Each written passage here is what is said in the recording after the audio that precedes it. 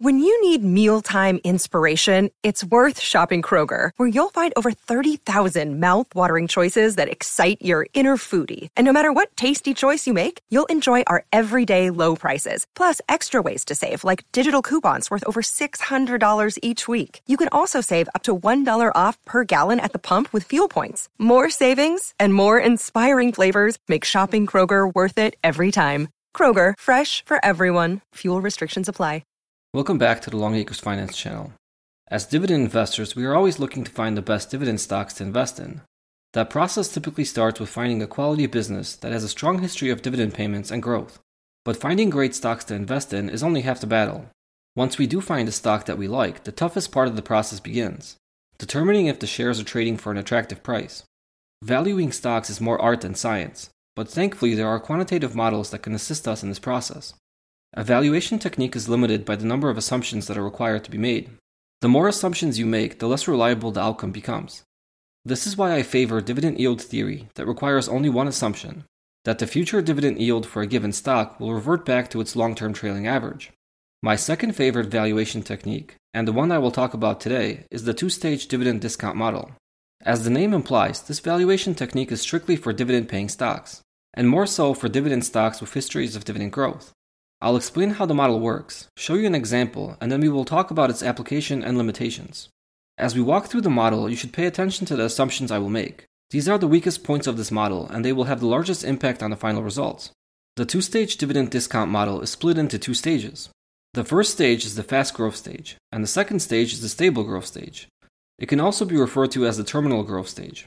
The model estimates the cash flow produced from future dividend payments, and discounts this cash flow to the net present value. The aim of the model is to come up with a fair price we are willing to pay today for the future dividend stream of a given stock. The assumptions we are required to make are the rate of growth of future dividends and our expected rate of return. The two pieces of information we need to run the model are the current annual dividend rate and the current share price of the stock.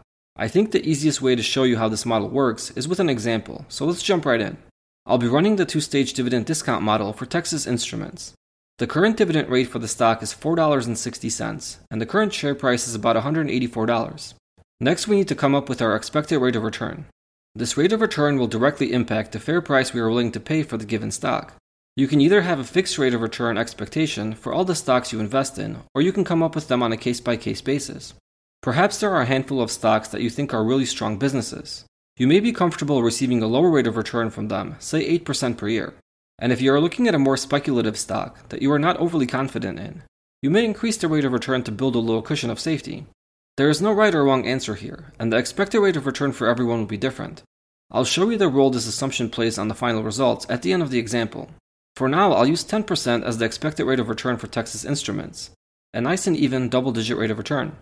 The next piece of information we need to come up with is the dividend growth rate. And since we are working with a two-stage model, we will need to come up with two rates of dividend growth. The first will be the initial growth rate for the next couple of years, and the second will be a more stable, long-term growth rate that will be used after the first few years. Typically, the initial growth rate will be higher than the stable growth rate. Let's take a look at the dividend growth history for Texas Instruments to help create our assumptions. Looking back at the last 2 decades of dividend payments for Texas Instruments, we can see a strong history of continuous dividend growth. There are a handful of very nice dividend increases above 20% and a few not-so-great increases below 10%. The 5-year dividend growth rate is right around 20%, but the rate of growth slowed down during the past 2 years. In 2020, Texas Instruments had a 15.89% dividend increase, and a 13.17% increase in 2021. It's too early to make an assumption about the 2022 dividend increase that will likely be announced in quarter 4. But based on the recent slowdown, I would come up with a conservative dividend growth rate of 11%. You can do as much or as little digging as you like to come up with these estimates. In the end, it's just an assumption. And if you're not comfortable coming up with your own estimates, you can use analyst forecasts. Based on Seeking Alpha, analysts are forecasting the 2022 annual dividend to be $4.70. This would be an 11.64% increase over the 2021 annual dividend of $4.21. For 2023, they are forecasting the annual dividend to be $5.14, which would be a 9.3% increase over 2022. So they are expecting the dividend growth rate to continue cooling off in the coming years. I will stick with my 11% dividend growth rate assumption for the first stage of our model. For the second stage, we need to come up with a stable, long-term dividend growth rate. Given the company's long history of dividend payments and strong dividend growth, I would assume they can sustain a healthy dividend growth rate well into the future. I will use 7% as my assumption here, which to me is a good dividend growth rate for a mature company. When you are making your own assumptions, consider this. If you have high confidence the business will thrive in the future, be more bold. If your confidence isn't high, be more conservative. These two dividend growth assumptions also play a key role on the final results, as you will see in a minute or so. Okay, so now that we have all the necessary data and the assumptions, it's time to crunch the numbers. I will use a 5-year period for the first stage of the model. And here what we will do first is come up with the dividend payments for each of the next 5 years. We will do this by taking the current dividend rate and multiplying it by 1 plus the stage 1 dividend growth rate. The current dividend is $4.60, and if we multiply it by 1 plus 11%, we come up with $5.11. Then we follow the same process, now using $5.11 as a starting dividend. So we come up with a dividend of $5.67 for year 2, $6.29 for year 3, $6.98 for year 4, and $7.75 for year 5. These are the dividends we expect Texas Instruments to pay per share during the next 5 years. Now we need to account for the time value of money, because a dollar today isn't worth a dollar tomorrow. So what we need to do is discount these dividends back to present value. This is pretty simple. All we need to do is take the estimated dividend for each of the next 5 years, and divide it by 1 plus our expected rate of return to the power of the number of years. So for year 1, the dividend we expect to receive is $5.11. To compute the net present value, we divide 5.11 by 1.1 raised to the power of 1, and that equals $4.64. For year 2, we will divide $5.67 by 1.1 raised to the power of 2, since we are discounting 2 years here, and this equals $4.68, and so forth for each year. This is the first impact of our expected rate of return. A higher rate of return will discount the estimated dividends lower, and vice versa. Next, we move on to stage 2 of the model, and here we will compute the estimated dividend for year 6 using the stage 2 growth rate now. So we take the dividend from year 5 of $7.75 and multiply it by 1.07 to get 8.29 as the dividend in year 6. And we will use this dividend to compute a terminal value of the future dividend stream. To do this, we take the dividend for year 6, which is $8.29, and we will divide it by the difference of our expected rate of return and the stage 2 growth rate. So that is 8.29 divided by 0.1 minus 0.7, or 0.3. But we also need to compute the net present value of the terminal value, and here we will use the same formula as we did for year 5. We will take the result of the terminal value and divide it by 1.1 to the power of 5.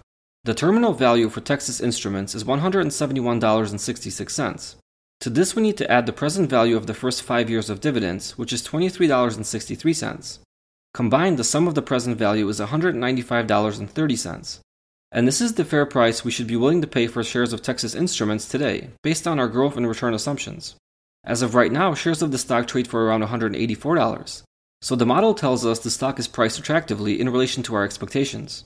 Now let me show you how the results change if we use a different expected rate of return. Let's say we want to get a rate of return of 11% instead of 10%. Now the fair price for the stock is $146.05, which is way lower than what the stock trades for today. But what if we are more bullish on the dividend growth rate, and we expect the stage 1 growth to be 18% instead of 11%?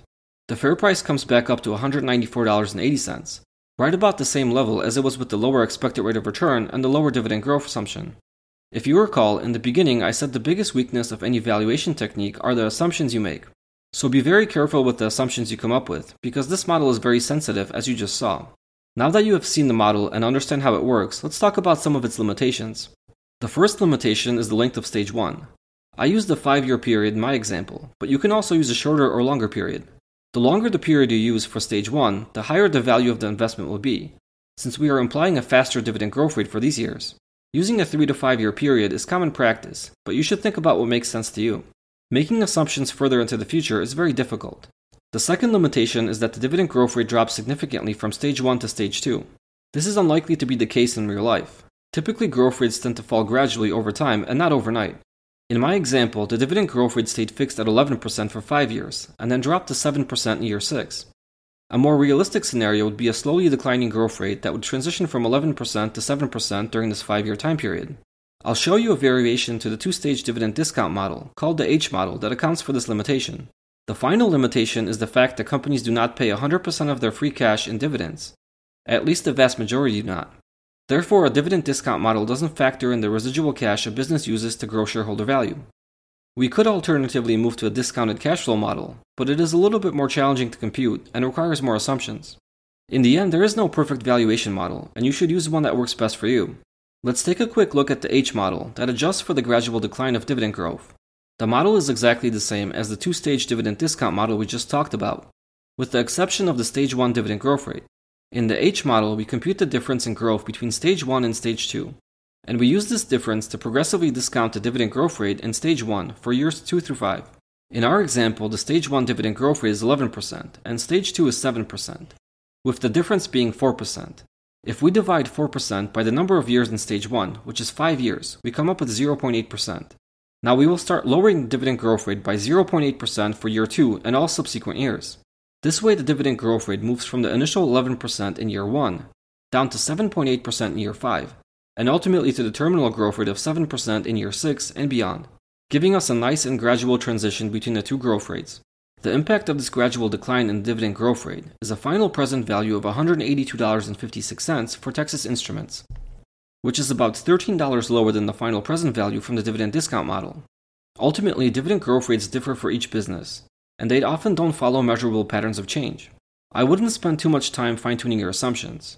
You are far better off spending more time looking for good businesses than trying to compute exact fair values. That's it for today. If you enjoyed the video, please give it a like and subscribe to the channel for more content. See you next time.